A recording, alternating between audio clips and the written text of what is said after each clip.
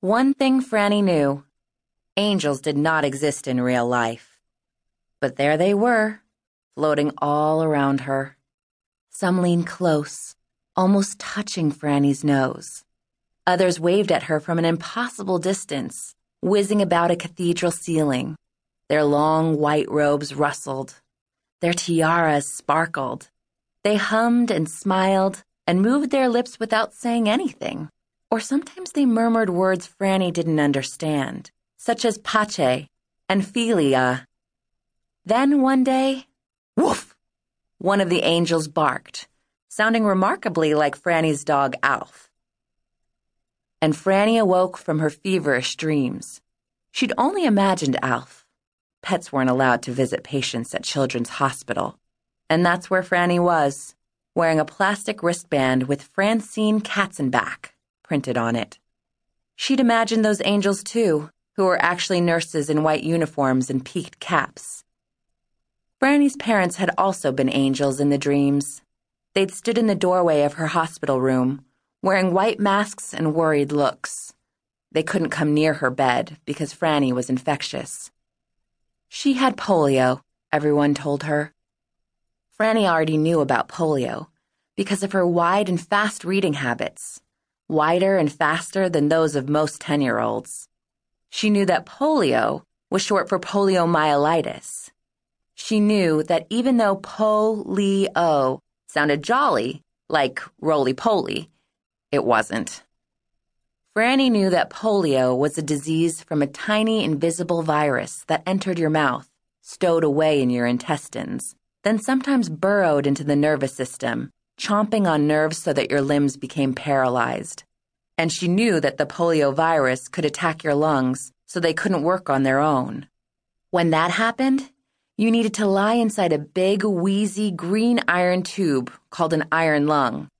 The iron lung squeezed your lungs to help you breathe.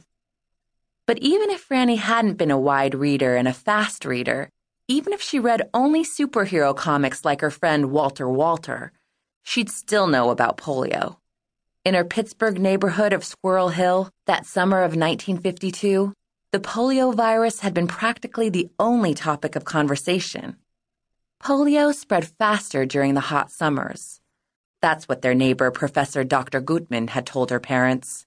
He was a university professor, as well as a researcher, with a long string of letters after his name on the business card he gave Franny's parents. He worked in a lab with the famous polio researcher, Dr. Jonas Salk. Everyone knew that Salk and his family also lived in Squirrel Hill, but no one was exactly sure where. With all that wonderful brain power in her neighborhood, Franny had felt safe, as if superheroes were ready to protect her from terrible things. How babyish she'd been. Now she knew that nobody, not even the brainiest people in the world, knew how to prevent and cure polio, or why some people got it and the rest didn't. Lying in her big iron lung, she had a lot of time to think. Did she get polio by watching The Story of Robin Hood and His Merry Men 3 whole times at the Manor Theater? Franny and her friends loved that movie. They'd even taken to spelling Mary the old-fashioned way and threatening to give each other drubbings as they swashbuckled around Frick Park. Many people said the evil virus often lurked in crowded movie theaters, but none of the kids believed that. Or maybe she got it from eating that cherry popsicle at Saul's Ye Olde candy shop. Popsicles were absolutely forbidden by all parents because there was a possibility they could be made from contaminated water. So how come other kids in her neighborhood didn't get polio?